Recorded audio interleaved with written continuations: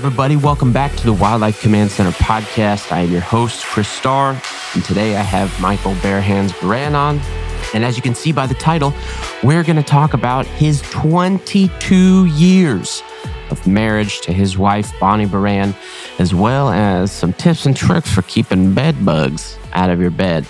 If you guys haven't subscribed yet, please subscribe, as well as give us an awesome 5-star review. We really appreciate it. It does help out the channel, helps out the pond. Let's jump in with myself and Michael Barehands Baran. So, Michael, today is your and Bonnie's 22nd wedding anniversary. Holy smokes. 22 years of marital bliss. and constant amore. Aw. I'm serious. I mean, we are still living with our heads up in the clouds. Aw, that's great. Yeah. We started dating in 1999, and Prince was singing about 1999. He was still alive then, and he was partying like it's 1999. That right there, you know, me and Bonnie, we have lived through and we have been married through quite a few economic crises. And that was really our very first global situation was Y2K. And it was significant for us for two reasons, really. Because one, we met online through online dating in 1999. The AOL chat rooms.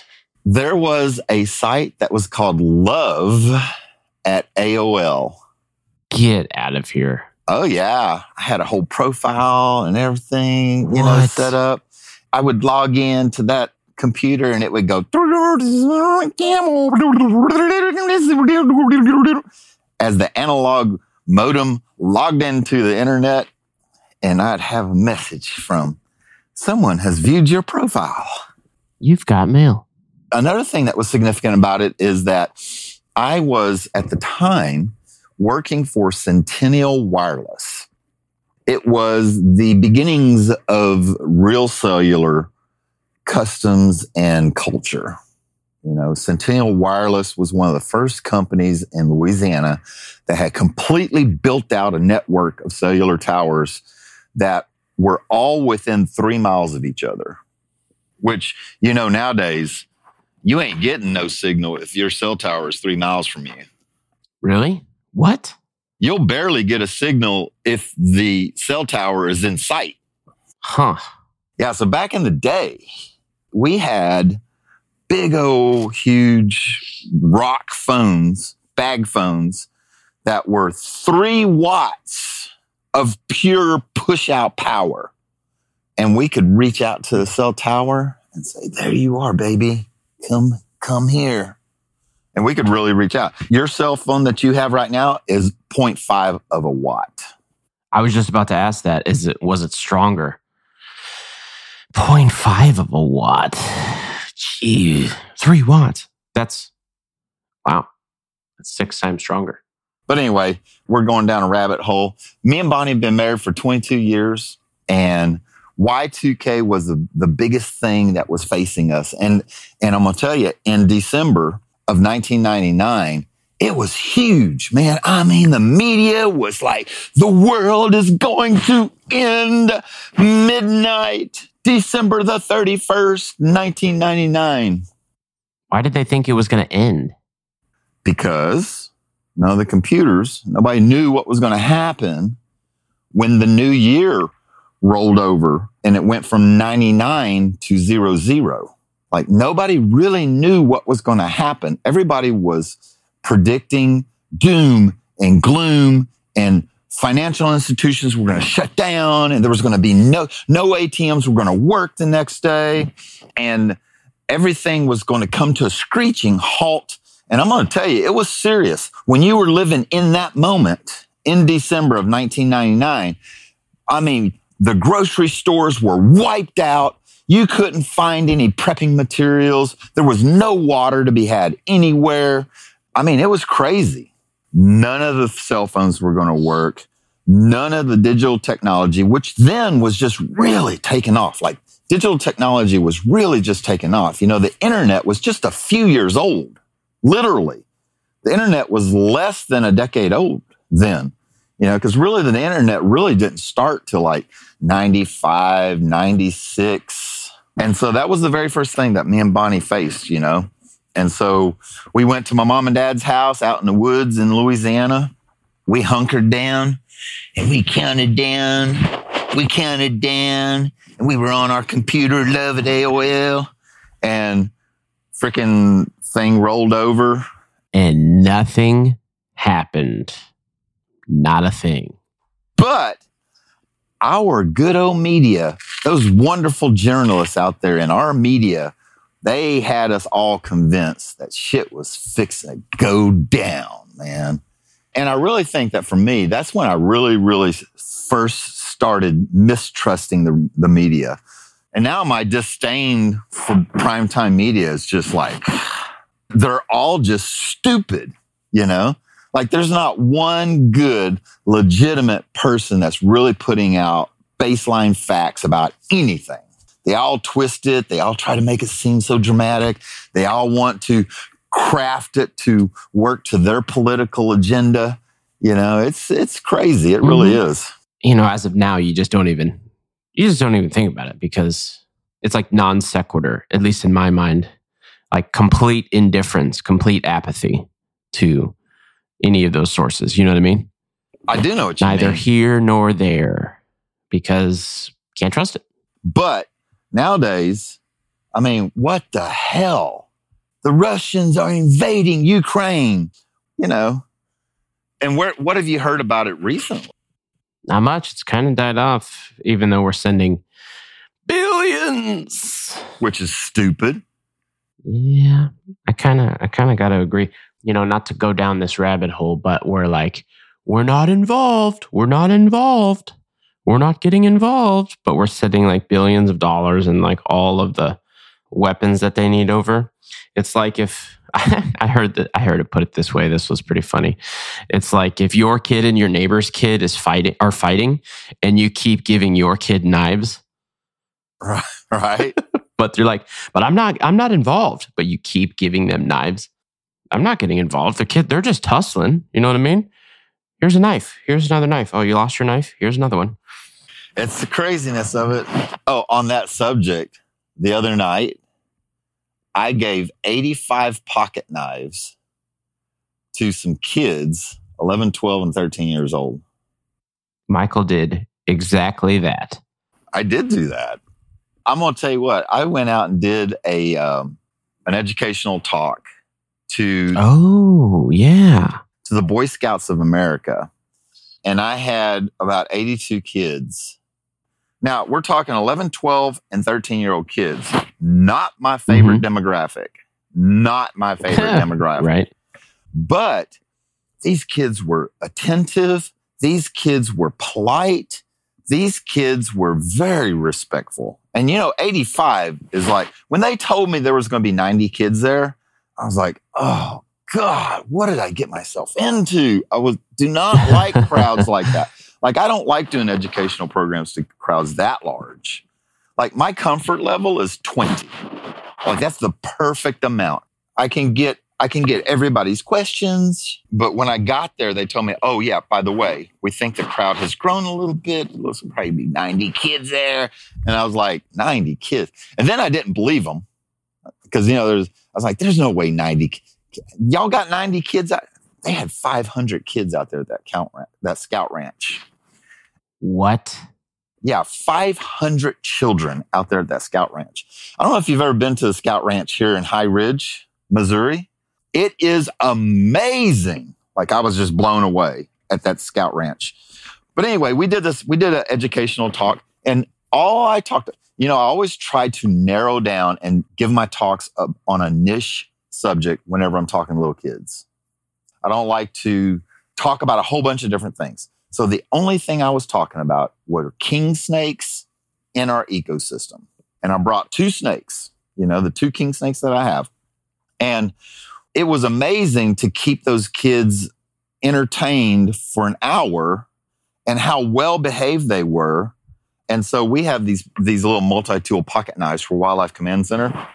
There were plenty of adults in there at the end of the program. And Bonnie went with me.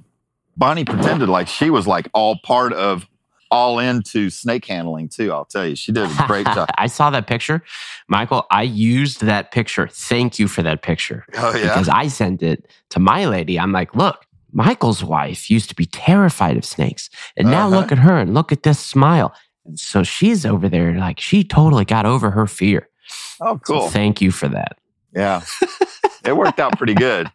But anyway, we got all the parents up, and I was like, okay, everybody's got their Whitland chit, raise their hand. About half the kids raised their hand. I said, everybody that's working on their Whitland chit that just needs a little bit of extra attention, raise your hand. CHIT, everybody, not the other word. Whitland chit.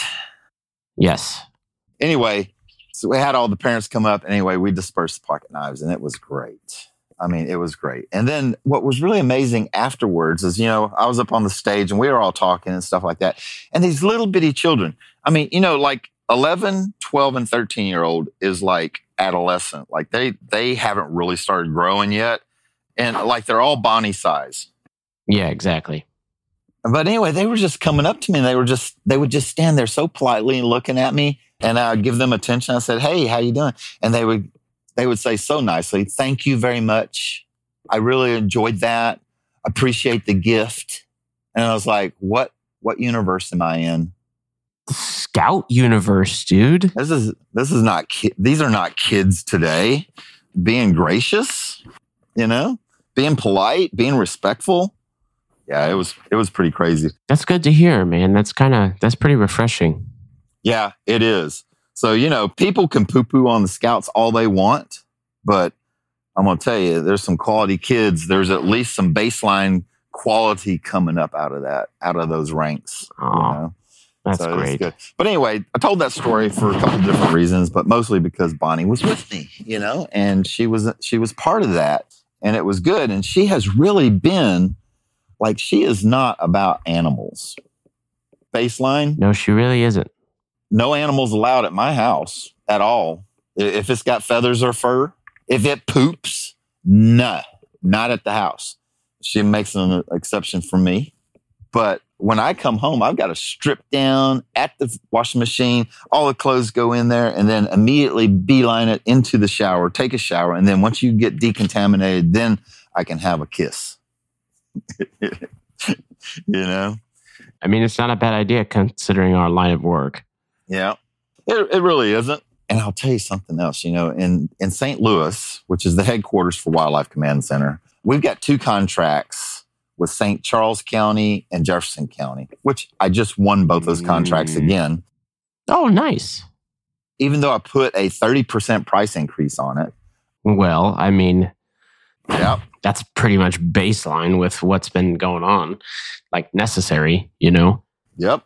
Anyway, we pick up dead deer. That's what the contract is. Pick up dead deer and pick up dead animals off the highways and roadways. And you know what happens to a deer when it dies? All those little parasitic ticks that are on that deer, they immediately know that their host is dead. And so all the ticks on the deer go to the top and sit on the ends of the hair, and they put their little 2 feelers up and they wait. Yeah. And they wait for the next warm mammal to come along, which usually is me, unless a dog gets in there. And I mean, those things jump off on me. But I use puppy shampoo in the shower. That's what I use to decontaminate. What? Yeah, puppy shampoo. It's great. Get out of here. Shampoo my hair with it, shampoo my armpits, clean myself up. But if there is one tick on me, it will jump ship and jump on Bonnie and get her. And I mean, they just love her, And she's not an outside person, especially in this kind of heat right now. So she doesn't ever go outside. So I'm the one that gave it, that the tick. That's where the tick came from. It's me. So she freaks out. She'll wake up and there'll be a tick on her, or she'll wake up and there'll be a bite on her. And she freaks out and she's like, I'm going to wash every sheet. She washes all the sheets and the pillowcases and everything because she knows that one of the best ways to control ticks and bed bugs is to wash your bedclothes, your sheets and things. Like if I was going to give out the number one tip to the world, how to deal with bed bugs, I would say wash your shit. All you got to do is wash your sheets. Washing the sheets will kill 90% of the bed bugs. Because we track bed bugs everywhere. Every time we go to a hotel room, we get bed bugs. Every time we go out, we get bed bugs. Those things track everywhere. Like nobody is immune to bed bugs. Like every single person that ever listens to this podcast or has watched our YouTube page or has clicked on my Facebook, every single person has been involved with bed bugs, whether they know it or not. But you wash your clothes and then you dry them and you will kill them. They will die. They can't survive that. What part of the process can they not survive? Like the washing or the drying? Like the high heat or the water? So the high heat kills them in the end, but they can't survive. They've got to breathe. And so they can't survive submerged. They really can't survive the surfactant if the surfactant gets on them. So detergent. Now in the washer, washing machines, the surfactant isn't as great as a dishwasher, and dishwasher is not as great as washing the dishes in your sink. Dish soap, Dawn, is a much greater surfactant than laundry detergent, Gain, because you got a lot of agitation going, and if you had a really great surfactant, you just have foam and suds everywhere. Oh, yeah. So that's what happens like in those movies when like a kid was like, I'm doing the laundry, and they put dish soap in the washing machine, and the bubbles are just like fill up the kitchen. Yeah, it just goes crazy. But yeah, so bed bugs, so they can succumb to the surfactant, especially the surfactant and water. They can't survive submerged for long periods of time. If they do survive, then the heat of the dryer gets and kills them. So you could use just the dryer to kill them. It would be effective because heat treatments are one of the ways that we deal with bed bugs. But anyway, I digress. If Bonnie gets bit by a tick, then I'm in trouble and I am to blame, and she shouldn't have let that animal in the house, even though she's married to him. We are going to do something about it. And that something is that I will take another shower, whether I want to. I don't even question it if she says you go shower, There's like at this point, it's like Pavlovian response trigger in your mind where you like get up from your computer chair and immediately walk to the shower. Yes. I'm not even kidding. I don't care what I'm into. I don't care if I'm stand up. I do. I get up and I go. I get up and I go. And even down to our chores, like she never has to ask me to take the garbage out because I have garbage eyes. Believe it or not, some guys have garbage glasses and they can't see garbage in the garbage can. They can't see it. It could be full to the top. They could open it, throw something away, and it'd be full to the top. And they cannot see that. But I have garbage glasses. And when I open it up, if it's 3/4 of the way full, I'm like, you know what? If I take that out now, it's not going to be nearly as heavy. And I get brownie points. And then I don't have to put the bag in the trash can because we understand that if I take the trash out and I take the trash to the dumpster, she puts the bag in. It works perfectly like that.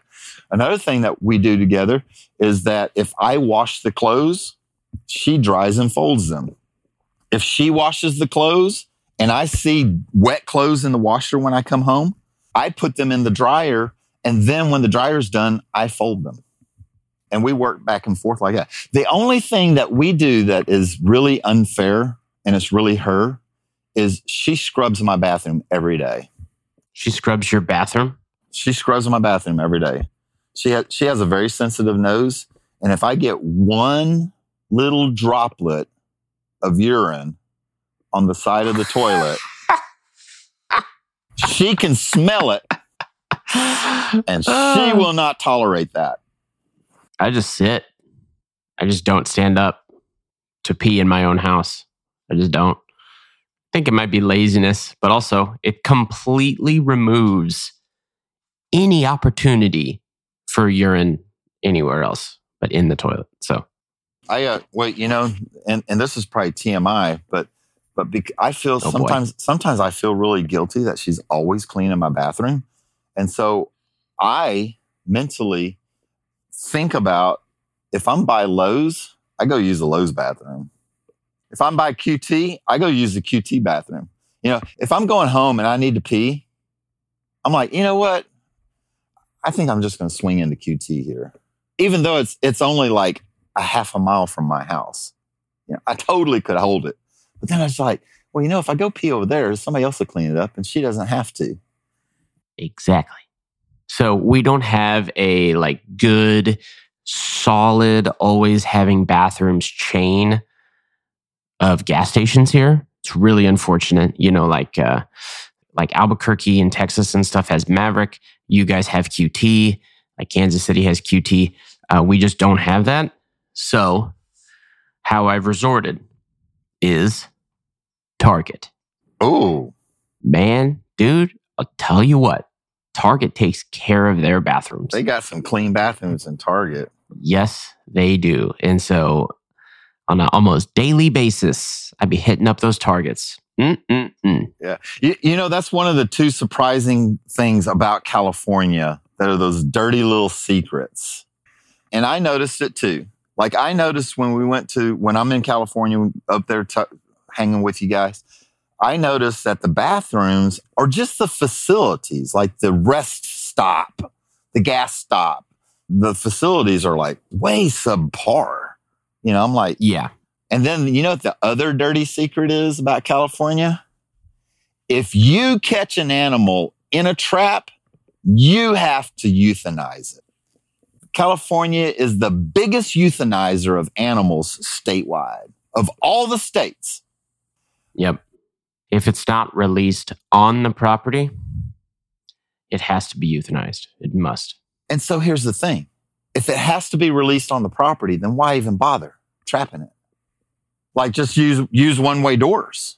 One-way doors are so much cheaper. And also in California, you can sell the one-way door concept. I don't like to participate in it. However, it is a custom.